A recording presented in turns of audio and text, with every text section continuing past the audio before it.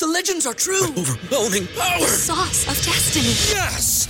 The most legendary sauce has arrived as McDonald's transforms into the anime world of WickDonald's. The greatest flavors unite in all new savory chili McDonald's sauce to make your 10-piece Wick Nuggets, fries, and Sprite ultra-powerful. Unlock manga comics with every meal and sit down for a new anime short every week only at WickDonald's. Ba-da-ba-ba-ba, go! At participating McDonald's for a limited time while supplies last. At Parker, our purpose is simple. We want to make the world a better place by working more efficiently, by using more sustainable practices, by developing better technologies. We keep moving forward. With each new idea, innovation, and partnership, we're one step closer to fulfilling our purpose every single day. To find out more, visit parker.com/purpose. Parker, engineering your success.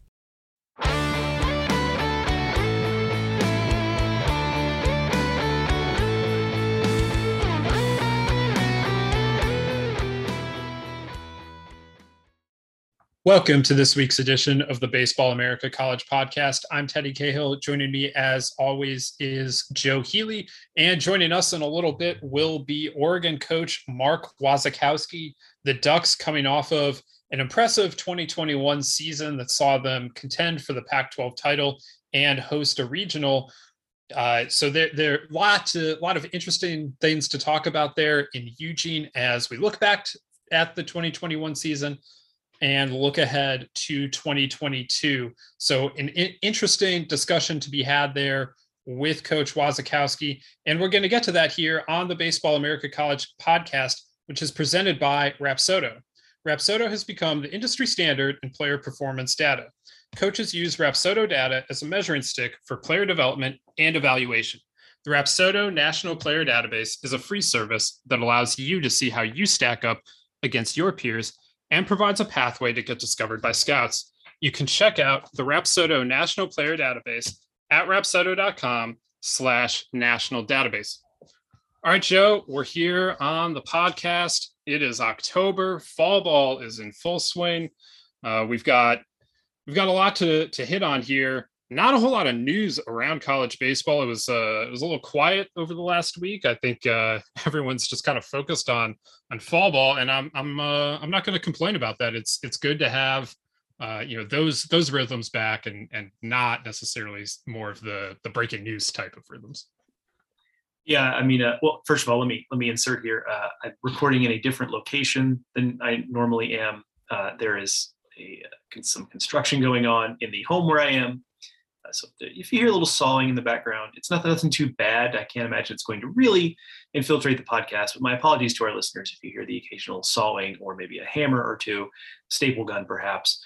Although, if you're into home renovations, maybe you'll like the ambiance. I don't know about you, Teddy, but sometimes I'll do a radio hit and they're like on location and you can hear like BP going on in the background if they're at a baseball game, or if they're in a restaurant or something, you can hear like idle chatter. Sometimes it's kind of nice. Maybe there are some people out there who would appreciate hearing some construction sounds in the background for home renovations. But yes, I am with you. It's kind of nice to have a quiet week and be able to focus on, in terms of news anyway, and be able to focus on fall ball stuff. And it's I think about our friends that are in the college football media, and they have not been so fortunate lately. Obviously, their season is going, but even before that, they really were in the middle of it with conference realignment and playoff expansion. And I guess in some ways it's a little bit of a blessing to have some stuff to talk about. But on the other hand, you do just wish that some of that stuff would stop so you could focus on the on-field stuff. And we've been blessed with a week like that. So we'll actually be able to talk a little baseball,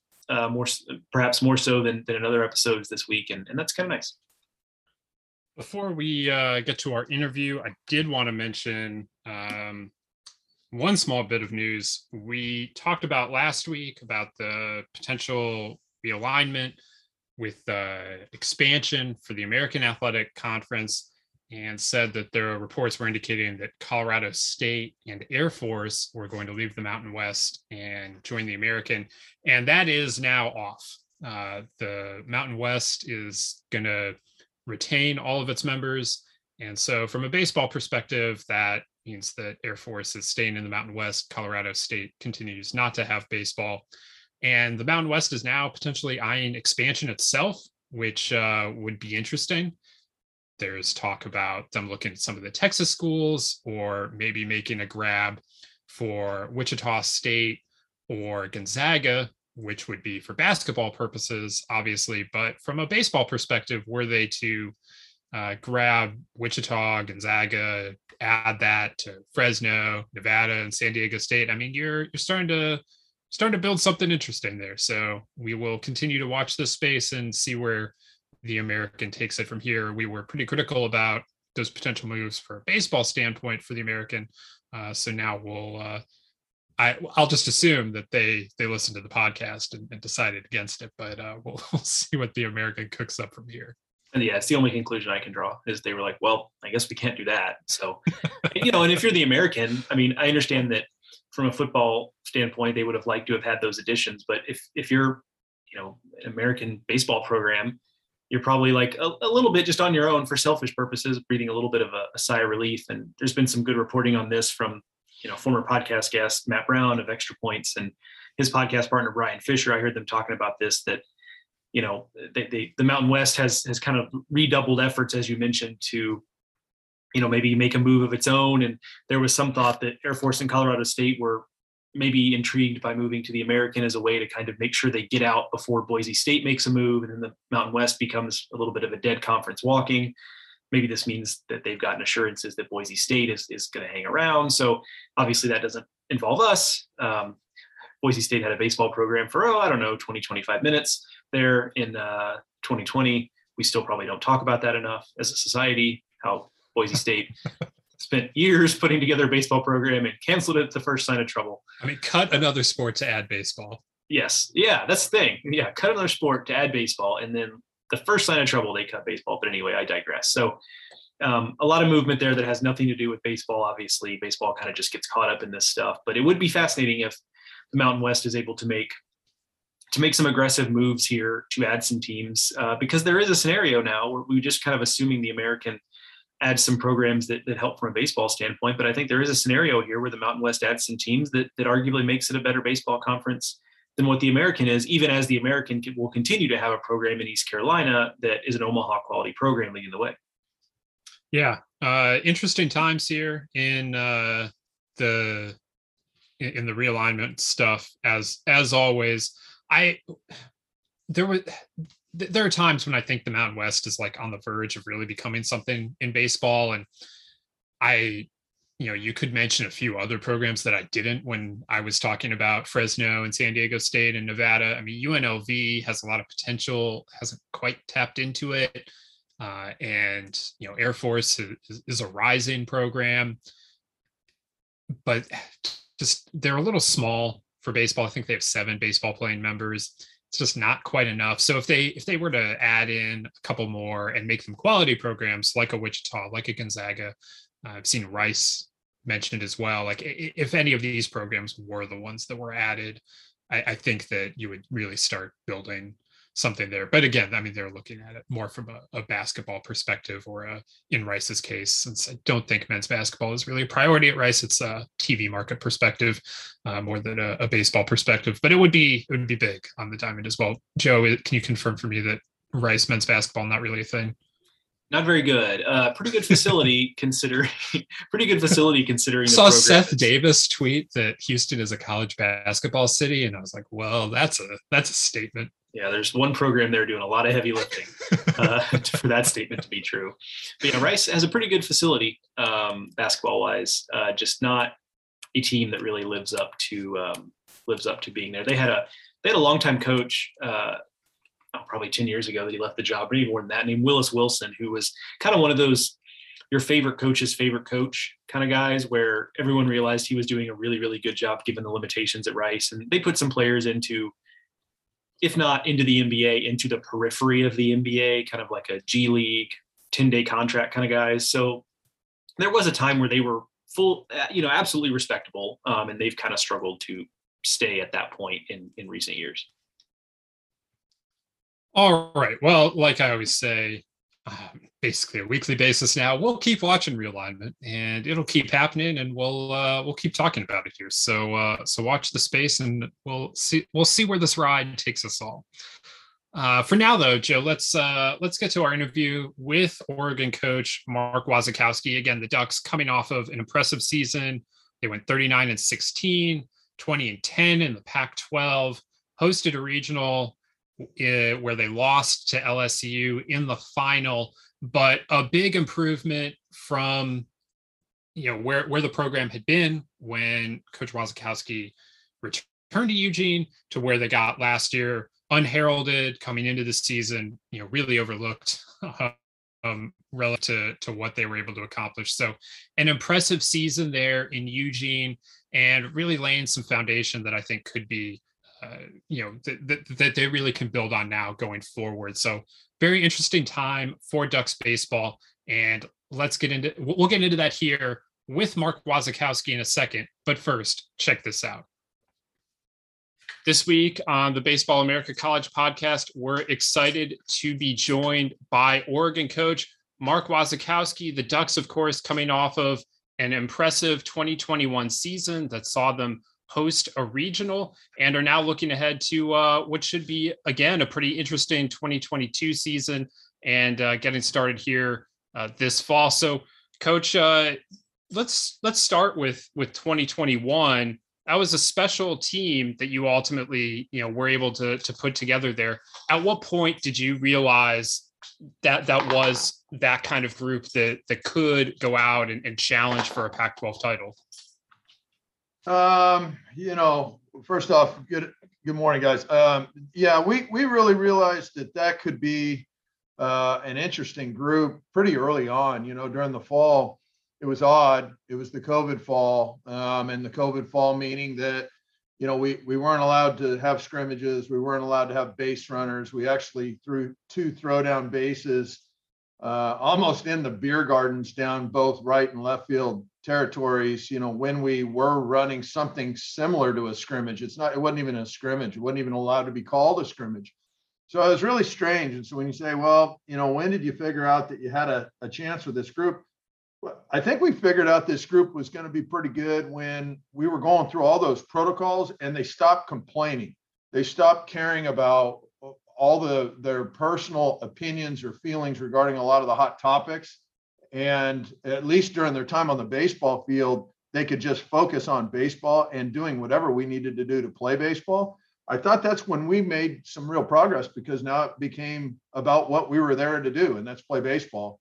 And we were able to make at that point, as soon as we felt that happen, we were able to make some massive strides towards just getting better as a team, doing basic baseball skills consistently well. And I think that's when we started saying, these guys, they definitely have the desire and the hunger, and there's some ability hanging around, and they're starting to get better. And so it started to be kind of glass half full instead of half empty, that's for sure.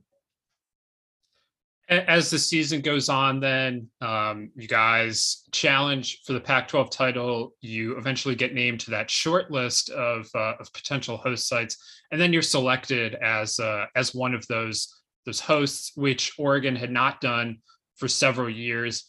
What then was the environment like during that regional? It was a very exciting regional, goes down to the end with LSU obviously coming out with the win, and unfortunate ending for the Ducks. But what was just the experience like, and what was the environment in the stadium like during that weekend? Great experience, great environment, all the way down the home stretch. I think everybody was waiting for the Ducks just to fall apart, because it can't be real, right? This team's not supposed to be any good.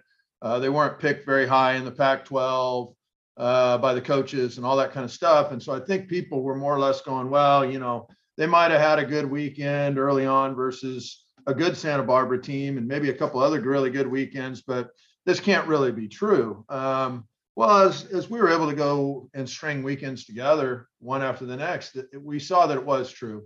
And all the way down towards the regional games here at PK Park, we hadn't, Oregon hadn't hosted in some time, but was a staple hosting for a period of time before that too. So it's not like it had never been done. There was a young tradition of that being regular and happening on a regular basis. And then it took a little bit of a hiatus for a couple of years.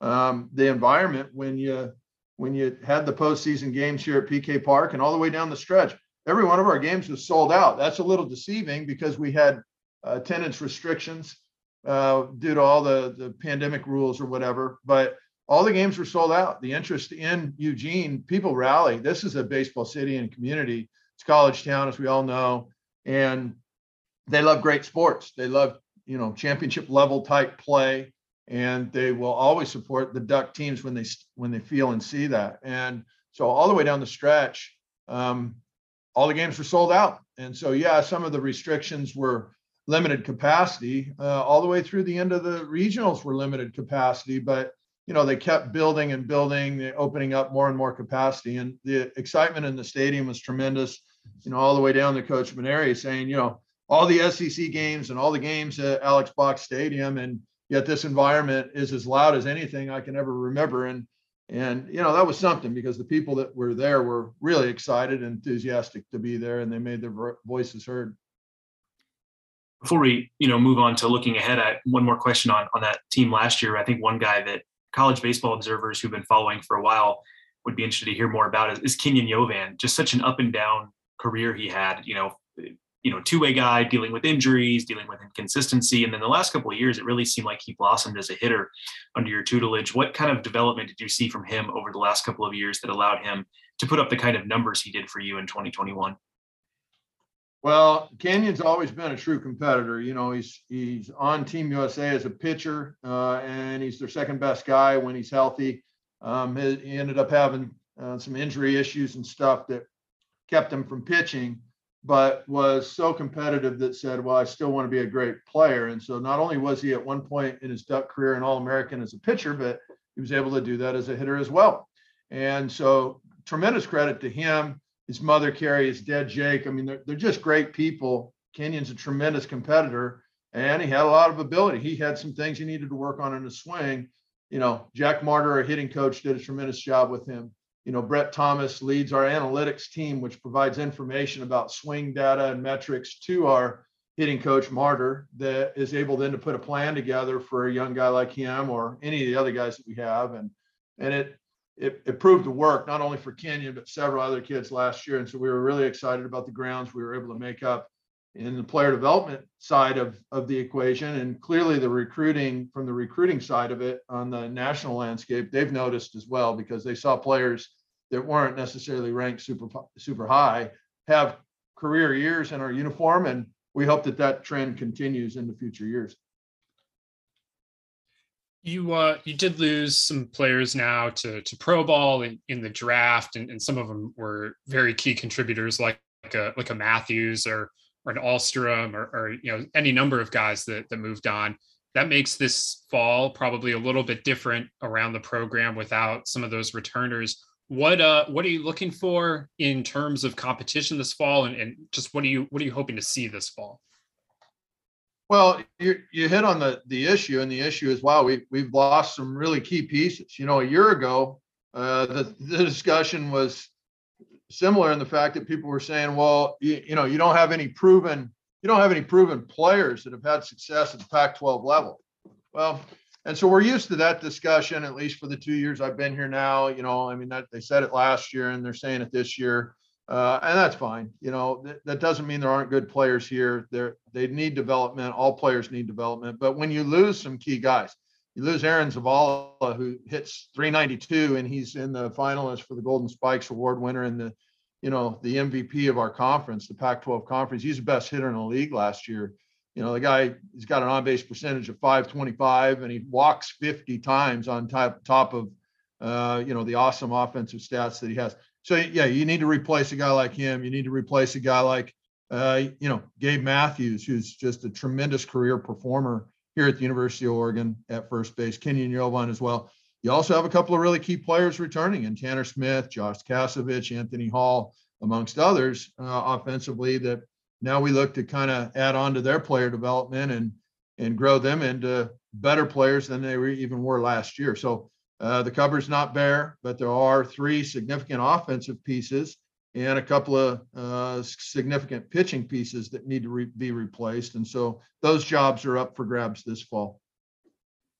You mentioned some of what you lose there in the lineup, and it strikes me that it's a lot of your best power bats, your run producers. Do you anticipate the offense, the lineup being a little bit of a different feel next year? Do you anticipate maybe having score runs in a little bit of a different way, or do you think maybe just some of the player development pieces can help, reproduce that production in 2022 just from different guys? Yeah, it's a great question, but it all comes down to player development. I mean, how much better is Anthony Hall going to be this year? He was a 286 guy last year with, his OPS basically hanging around a 800, 830 clip, So, I mean, how much better can Anthony Hall's OPS get to where we can maybe rival the, 1100s that a really big time hitter in our league is going to have for an OPS. So, and that goes true towards others as well that we have in our uniform. So, it comes down to player development. Our second leading RBI guy is our shortstop last year, Josh Kasevich, who had 50 RBIs for Oregon, and yet he totally goes unnoticed when it comes to his offense. Tanner Smith led the conference, and he's broken every record for doubles in our program's history.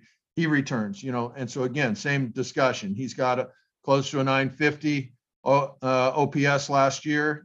How much better can that get? Can you get it into the thousands, 1100, 1200 even range would be just amazing. But how good of a job can we do in terms of player development with the guys we have, to where they can fill those gaps with power? And last fall, we were, I guess, accused of probably not having any power going into last season either, because there was no proven power. And yet we were able to turn that tide with the work that we do behind the scenes. So we are confident in the work we can do to help young people, but that stuff doesn't come free. That's a lot of work. That's a lot of time in the weight room. And that requires a lot of discipline from the coaches and players. You're talking about the behind the scenes work and the way that feeds into player development. And, that's obviously been something you've been quite good at throughout your career, especially now as a head coach at Purdue and at Oregon. You were able to get both of those programs quickly into the NCAA tournament, quick turnarounds there. What is it that kind of feeds into that, in your specific formula or model that you've been able to put together at Purdue and now at Oregon? Well, Purdue, Oregon, and I guess going back to even before that at either Florida or when I was at the University of Arizona for 10 years, it's changed. And so I guess the first thing is we needed to adapt. My days back at the University of Arizona, it was a lot of old school. It was a lot of just times have changed now. The way we talk to players is totally different. The way we construct practice plans is totally different. The individual time that we have one-on-one with players is more required now. It's a generation that has come up with a private hitting coach and a travel ball type of a situation versus maybe a Connie Mack or a Legion baseball type of a situation where your high school coaches are the most impactful on a player's development. Back in the in the 90s or even early 2000s, that was the case. And now that's totally changed in the year, in the 2020s. And so we've had to adapt first and foremost. We've had to change the way we've talked with our players and presented information to our players to where they can understand what they need to improve on. And then the biggest thing for me is there still is a little bit of that old school development issue in the weight room. Although a lot of the things they're doing in the weight room have changed over time, there still has to just be that blue collar desire to improve and get better. It's not going to be an easy fix or an easy pill that you can swallow that makes you a great player. You really need to invest in a life change that starts with probably going to bed earlier and proper nutrition and just your basic building blocks to where when you get into the cage in the weight room, the time that you're spending there actually is productive instead of counterproductive because you're not getting enough sleep or eating the right food. We alluded to it, I think, a little bit earlier, but I wanted to circle back on the pitching side and talk a little bit about your expectations for you and Coach Angier going into the fall when you replace all three of your weekend guys. And that's obviously a very, very specific challenge for this team. So I'm curious what your expectations are for that competition going into the fall, and the kind of things you're looking for from the new guys, from the returners, to establish themselves as guys who can prove themselves to go out and be Pac-12 weekend starters. Yeah, you'd like to have all three of your weekend starters return, and it would feel, warm and cuddly. But even that, they still have to produce. And so no matter what they've done in the past or what they haven't done in the past, for example, great example on the flip side of it is Colby Summers returns, and he had 11 saves last year and was the best closer in the Pac-12 conference last year. And he returned for us. So does Andrew Mosiello on the back end of that bullpen. So does RJ Gordon. So does Caleb Sloan, and so does Isaac Aon. So those guys specifically, now they all return, in addition to some other names that had limited innings, but successful innings last year, to be able to try to graduate into those vacated spots by some of the other guys. A year ago, Robert Alstrom, the three guys that left, Robert Alstrom, Colin Kafka, and Brett Walker, those three guys didn't really have a reputation of being, big time starting guys that were going to be proven top of the line Pac-12 weekend rotation guys. And they just proved that they were. Specifically, Alstrom really proved that he was in the running for Pac-12 pitcher of the year last year, with the kid from Stanford who ultimately ended up winning it over Robert. But both those kids were elite. Robert had to prove that he was elite. And again, it just started with the things that I've already talked about on this discussion with you guys. And it really did come to a point where, those three people, in addition to anybody else that we had on our roster last year, we didn't have anybody who did it.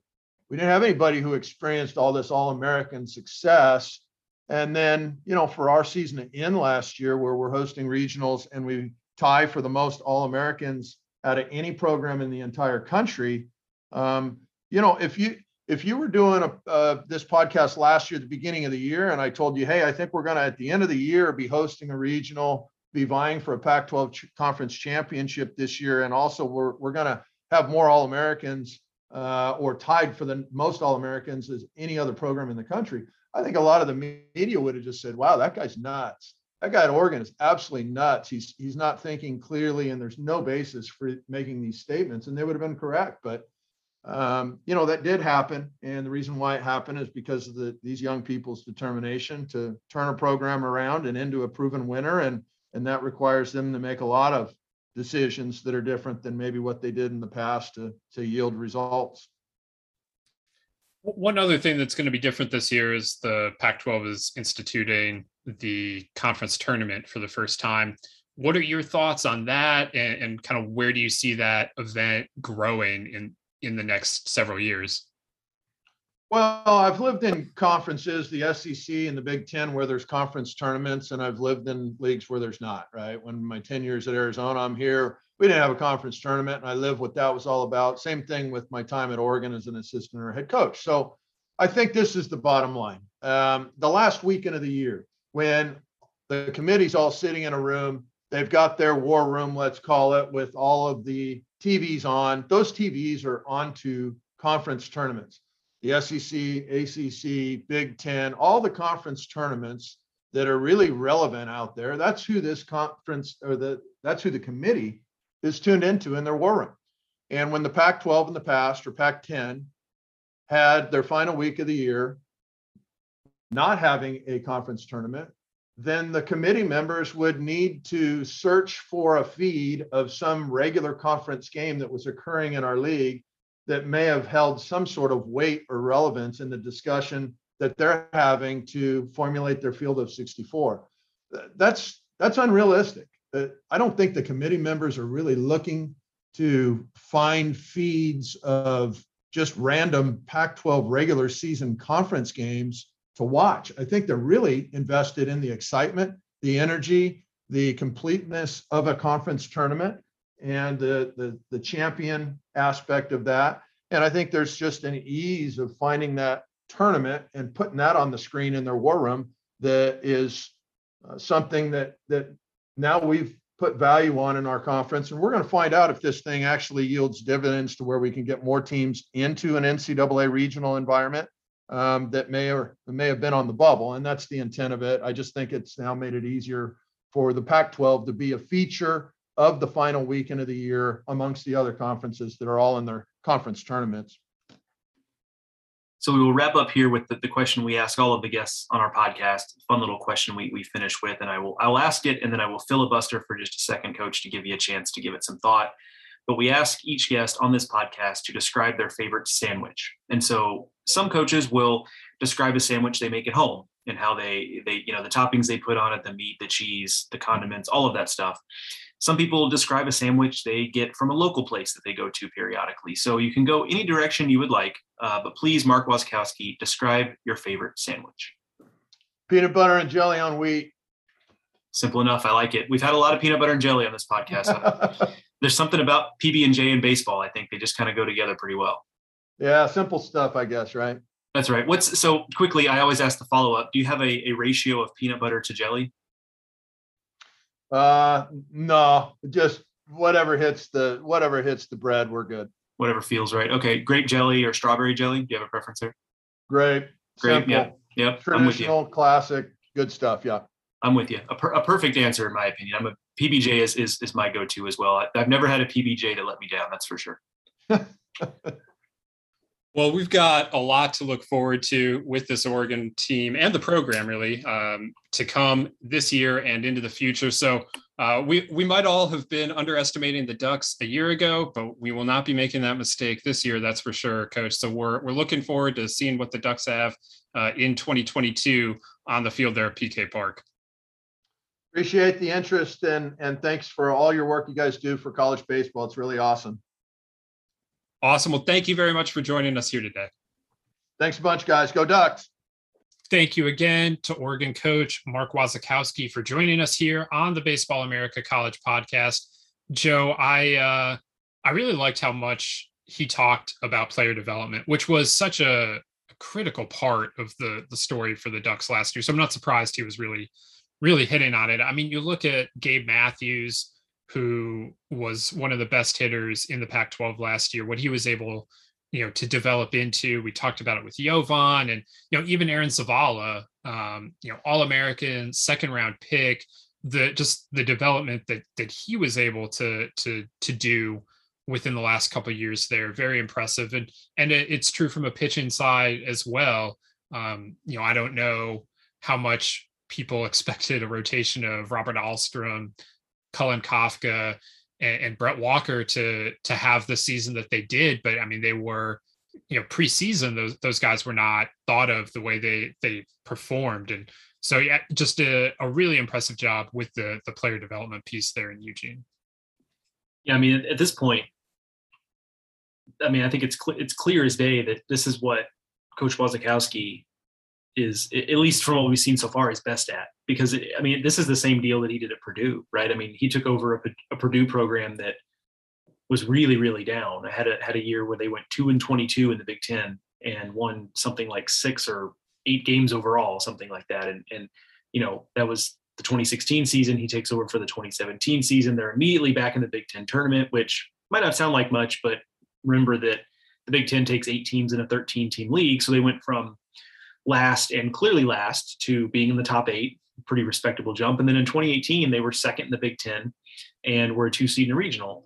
And with largely the same roster of players, it wasn't that he went out and brought in, this is before you could recruit a bunch of, 4-year transfers, like you could do that now theoretically, but he didn't go and take a bunch of JUCO guys or have a bunch of freshmen who happened to be good all at the same time. It was guys that were held over. It was Jackson McGowan. It was Nick D'Alessandro. It was Tanner Andrews on the mound. He really got the best out of those guys. And that's, what he was able to kind of parlay into getting in addition to having had history at the program, but he parlayed that into becoming the coach at Oregon, and he did the same thing. I mean, it was a program that had been down for a while. And in 2020, it looked like maybe it was going to be like a Purdue 2017 season. It was early, but I saw them early in the 2020 season, and it looked like a team that was, Kenny Novan was hitting the ball and they had some nice pieces, but he thought was maybe just a little bit short. And then lo and behold, on basically the same timeline as when he took over at Purdue, Oregon arrived in 2021. And so just an amazing, player development and team turnaround at 2 different places now for Coach Waz. And of course, now the challenge is something a little bit different and something we've not seen him do, which is not the same as saying that he can't or that we don't think he will. But this is a new challenge they're now facing as they go into 2022, something that he's not had to do in the 2 programs he's led. Yeah, he left Purdue after just a few seasons, so the extended program building kind of thing just wasn't a thing that he had to end up working on. But he's a very accomplished recruiter as an assistant coach as well, and I think that staff that he has there of Jack Martyr and Jake Angier is a really solid one. And we've seen before that Oregon can recruit. Like, you can really recruit to Oregon. Now, this was kind of a long time ago at this point, but a decade ago when that program was really running, this is a team that had 3 top 10 recruiting classes in 4 years from 2010 to 2013. And, it can be done there. There is something to recruit to.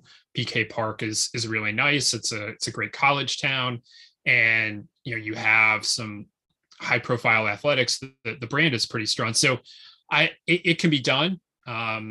It's not the easiest thing to do, obviously, but I think that there is something that can be built there, and a lot to be said for the kind of talent they can bring in. So if you start bringing in some more of the high end talent and still developing it, that's really when you start to see programs really take off, and seasons like last season become much more of the expectation rather than the outlier or the surprise. So it'll be interesting to see where that goes.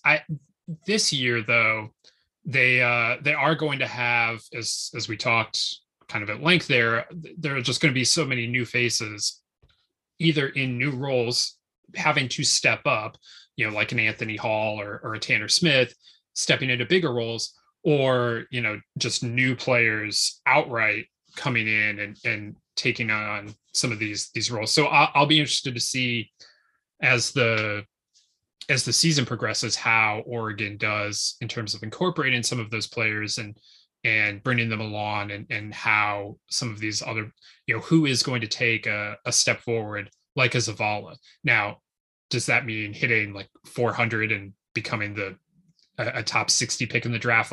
That's aggressive, but if you get that kind of development from some of your players, that's how you kind of maintain this level of excellence.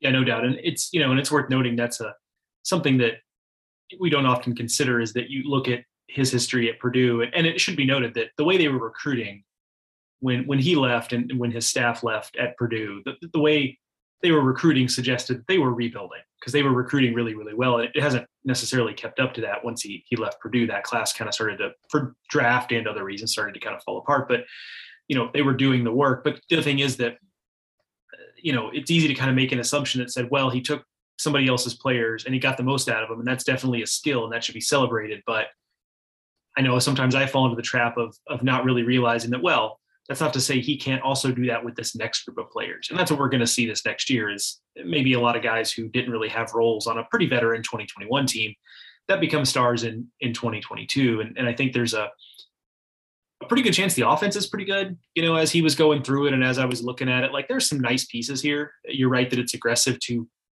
hope that one of them becomes Aaron Zavala, but Tanner Smith had a nice year. Josh Kasevich had a really nice year. Anthony Hall did some nice things. Those are all guys he mentioned. They did some stuff in the transfer portal. Brendan Malone is kind of an interesting piece there that we've talked about on the couple of transfer podcasts we had. So I think the offense has a shot to be pretty good, to at least be solid. The pitching is where it's much more of a question mark. And there are some names there to talk about, but you notice he mentioned bullpen guys. And that doesn't mean there necessarily won't be some conversion going on to move some guys to the rotation, but he was pretty focused on the bullpen side of it. And, I think the rotation is going to be a question. And we've talked about Adam Meyer, the transfer from British Columbia, and okay, that's one piece, but they're going to need some others. And so I think that's ultimately going to be the key to what we look at in 2022. He almost has to be focused on talking about them as relievers, because the 3 guys they lost, Alstrom, Kafka, and Walker, sucked up 44 starts last year. So, the way that a lot of these guys are looked at, and they played 55 games. So 11 starts went to other pitchers. And, so it feels like there has to be some conversion here, unless it's going to be 3 completely new players to the program. Now, is that an Andrew Mosiello who went out and tried to prove himself as a starter in the Cape Cod League over the summer? We'll see. But I do think that somebody is going to have to kind of move from the bullpen to the rotation, or they're just going to bullpen it all year long. And if that's the approach they want to take, if you have a really deep bullpen, you need less from your starters. So we'll see where it goes. But I would look for maybe it's Mosiello, maybe it's somebody else to move into the rotation and probably be pretty solid at it, because we talk about the development of the hitters, and Mark Wasikowski has done a great job with that. But Jake Angier, the way he's developed pitchers both at Sacramento State and now at Oregon, I think has been rather impressive as well. Yeah, I don't think it's any coincidence, the Sacramento State connection there. It's also worth noting that one of his assistants at Purdue, Steve Holm, now the head coach at Illinois State, who's had success there, also was a Sacramento State guy. So I know we've had Reggie Christensen on this podcast. You and I both think highly of the work that he does there. That doesn't seem like any sort of coincidence that Coach Waz would continue to go to the Sacramento State well for bringing guys into his staff. But yes, some stuff to like on the mound. It does feel like that is where that is the key, I think, to how good this team ends up being. So I think the offense looks like it should be pretty solid. What they get on the mound is more of the question. And, I think it'll have a lot to do with what we will be looking at in 2022 is an Oregon team that's challenging for the postseason, or if an Oregon team that takes a little step back and reloads for 2023 and beyond. Well, when you look at the Pac-12, that's going to play a big role in how all of this comes together. You look at the Pac-12 a little more broadly. Arizona won the Pac-12. They finished a game ahead of Oregon last year. Stanford was in the mix almost until the end there. And they, of course, joined Arizona in the College World Series. Right now, we believe Stanford to be the favorite in the league, although Stanford has some questions to address on the mound itself, particularly after losing Brendan Beck. But you look at the Pac-12, and right now it's a little bit in a, they're going, the conference as a whole is going through a shift. There's just a lot of things that changed over the summer, a lot of talent that left, either in terms of the draft or also in the coaching change business.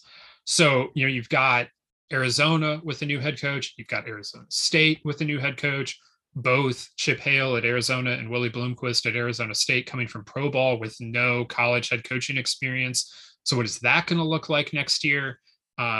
You've got teams like Washington, which is coming off of a very disappointing season. They went 6-21 in conference play last year. They brought in a lot of junior college transfers. They brought in a good recruiting class overall, but a lot of it was junior college transfers. They're clearly looking to fix that in a hurry. Cal was on the edge of the postseason discussion last year. Can they maybe take a step forward this year? What is Oregon State doing? We've talked a lot about how much I like Oregon State going into next year. Are they going to live up to some of these expectations? So this is a conference, and UCLA lost a ton of talent in the draft, obviously, but brings in the number 1 recruiting class in the country. How quickly do things click in Westwood? I mean, there are just a lot of questions around the conference, not a whole lot settled. And, maybe that's a good thing for a team like Oregon. I mean, I think it is, absolutely, because I think there's going to be a lot of opportunity there. It feels, for all the world, to me, like the type of season we're heading towards the type of season in the Pac-12 where we've got a couple teams we end up banking on, and maybe that's Stanford and Oregon State. I think those are the 2 teams we feel. Well, maybe we do, maybe we don't. I guess it depends on how we value the new coaches at Arizona and Arizona State. But I think it kind of plays to the point I'm making, which is that I think the couple teams will emerge that we feel pretty good about as the season rolls on. But it does feel, for all the world, like the season where maybe teams 3 and 4 that end up being in the postseason race in the Pac-12 are teams where we go into the season with a really wide range of outcomes possible for those teams, and they end up hitting the ceiling, whether that's a year where hey, USC actually has figured it out now. I mean, there are some positive strides being made there in terms of recruiting, and the team's just been a lot more solid the last couple of years. Like, maybe the most optimistic version of USC shows up in 2022 and finishes third in the Pac-12. That sounds crazy, but sometimes finishing third doesn't mean you go 19-11 in the Pac-12. Sometimes it means you go 17-13 and you're tied with a team. That's A. And B, you just went through it. There's, I think, a lot of uncertainty in this league, and I don't know that necessarily means that.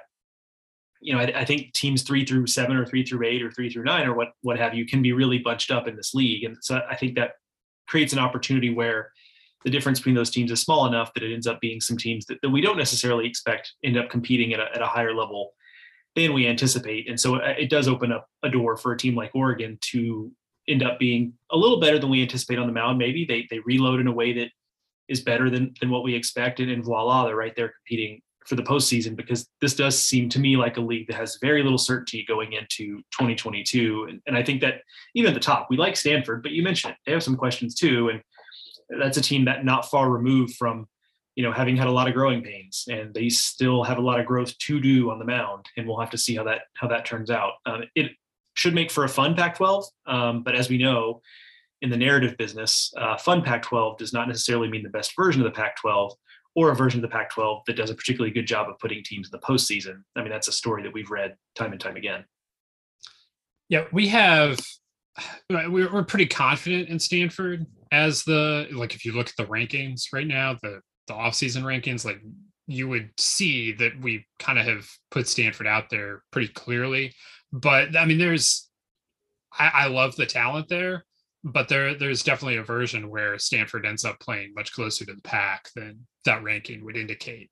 There is a broad range of outcomes for, I think, all 11 teams in the conference. And yeah, I'll just be fascinated to see who trends more towards the upper end of that spectrum and who doesn't. And I would feel good generally, to bring this back to the Ducks, about the Ducks hitting the upper end of their spectrum, because that is kind of what Mark Wasikowski teams, he hasn't been a head coach too terribly long, but that does seem to be much more along the lines of what his teams do than hitting the lower end of their possibilities. It's happened multiple times now that they've outperformed expectations, and I wouldn't be surprised to see kind of a similar upswing from the Ducks this year. If you're looking around and saying, well, how do you replace X, Y, and Z on this team? Like, okay, you can doubt them, but I think that there's reason to believe that they will find the answers. Yeah, I mean, there's not a lot you can glean. He was at Purdue 1 year after the 2018 team was a 2-seed in regional. And there was a step back. And there was a step back. And that's part of what I say is, like, that's the only kind of hint we might have at that. But doing that at Purdue, which is like historically an undersupported, underfunded program that hasn't had a ton of success. Let's just call a spade a spade. That went 100 years between Big Ten titles. Right. Literally 100. So there's a difference between that and Oregon, obviously. So it's really hard to glean too much from what we know already. But I think you're right. I mean, I think we can feel pretty confident in the floor of Oregon. And this might be the kind of year where, instead of looking at ceilings in the Pac-12, we look at the floor, trying to figure out what the pecking order is. Yeah, I mean, I think there's that's quite possibly how it shakes out. We'll have to see it. Like you said, it's going to be a very interesting race to watch, and I think there's a lot of fluidity to everything that's happening out there this year, and so maybe it's an excellent year to have a Pac-12 tournament, because maybe there will be maybe there'll be room for some big upsets there on the final weekend, which might not be loved by the teams in the tournament, but for everyone that's looking for an entertaining product. And that does seem to be a big part of the point of creating the Pac-12 tournament, was to create an entertaining product. Maybe 2022 can start the event off with some big headline making news. I mean, that was an interesting. First of all, it was an interesting conversation that we had about the Pac-12 tournament with him, because he said something that you and I had kind of batted back and forth a little bit, and only the committee really knows. and we probably would not get, I don't want to say an honest answer, but I just think it's one of those things that maybe they don't realize is happening in the moment. But there is maybe something, at least there's a perception out there that not having a tournament takes you kind of out of the consciousness late in the season. That's kind of what he was suggesting. So that is interesting. I don't know if that really matters. I mean, it maybe matters in the margins. I don't know. But we will see to the extent we can, because there's really no way to get a definitive answer one way or the other. But I am excited for it to be a thing. I don't, as long as you are probably planning to go to Hoover again next year, I'm just going to go ahead and start looking for hotels and flights for Arizona, because I think I am inclined to go check out the Pac-12 tournament in the first year and see what all that's about, because I think it's going to be it'll be a fun event. It'll just be interesting to see those teams in that scenario, because we just never seen that before. Yeah, absolutely. I mean, we've seen Clemson play NC State in pool play before. Lord, have we ever? We've seen that. We've seen TCU fighting with Baylor in an elimination game on a Friday afternoon in Oklahoma City before. We've seen Ohio State charging through the Big Ten tournament under Greg Beals to make the NCAA tournament. We've seen these things happen before. I've never seen Oregon playing Cal in a winner's bracket game, or Oregon State taking on Arizona in a loser's bracket game. Like, how does Mitch Canham approach the Pac-12 tournament? I got no idea. We got no idea about any of this. So yeah. I do think that's just going to be interesting for a few years, just to see how this event grows. Do they stay at the same number of teams? Do they stay, do they try and expand a little bit? How do they mess around with some of the matchup situations? Like, I think there's a lot to be done here. And I am also very interested to see how the first one goes off, but also how the next few go off. Yeah, agreed. So, it'll be 110 degrees, but I'll be interested to see what it's all about. It's a dry heat. Indeed it is. I'm sorry, did you hear dry heave? Because I think that might also be true if you get caught out in the heat for too long. Well, that's a personal issue, so I'll let you address that. So yeah, obviously a long way to go between here and the start of the Pac-12 tournament next May, but we'll be excited to see it. Excited to see where Oregon goes from here. A lot of interesting things happening there, both from a draft perspective. We didn't really get into that here, but Mayer, Brennan Malone, Tanner Smith, Austin Hall. I mean, these guys are on draft radars. So what kind of improvements they show. Like we saw with Zavala again, driving him up the draft board. It'll be interesting to see that happen as well this year with this version of the Ducks.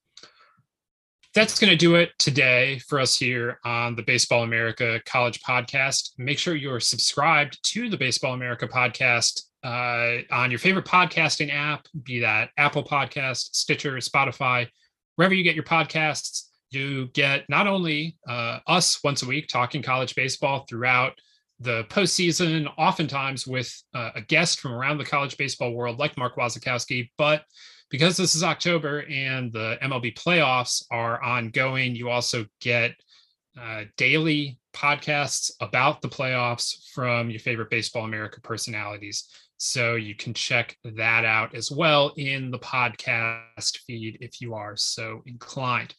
You can follow Joe and me on Twitter. I'm at Ted Cahill. Joe is at Joe Healy BA.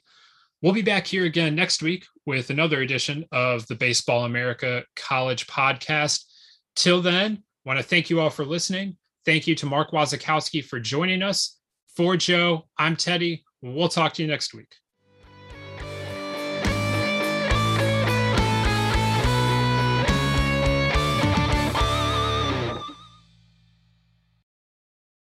At Parker, our purpose is simple. We want to make the world a better place by working more efficiently, by using more sustainable practices, by developing better technologies. We keep moving forward. With each new idea, innovation, and partnership, we're one step closer to fulfilling our purpose every single day. To find out more, visit parker.com/purpose. Parker, engineering your success. Everybody in your crew identifies as either Big Mac Burger, McNuggets, or McCrispy Sandwich. But you're the Filet-O-Fish Sandwich all day. That crispy fish, that savory tartar sauce, that melty cheese, that pillowy bun. Yeah, you get it. Every time. And if you love the Filet-O-Fish, right now you can catch 2 of the classics you love for just $6. Limited time only. Price and participation may vary. Cannot be combined with any other offer. Single item at regular price. Ba-da-ba-ba-ba.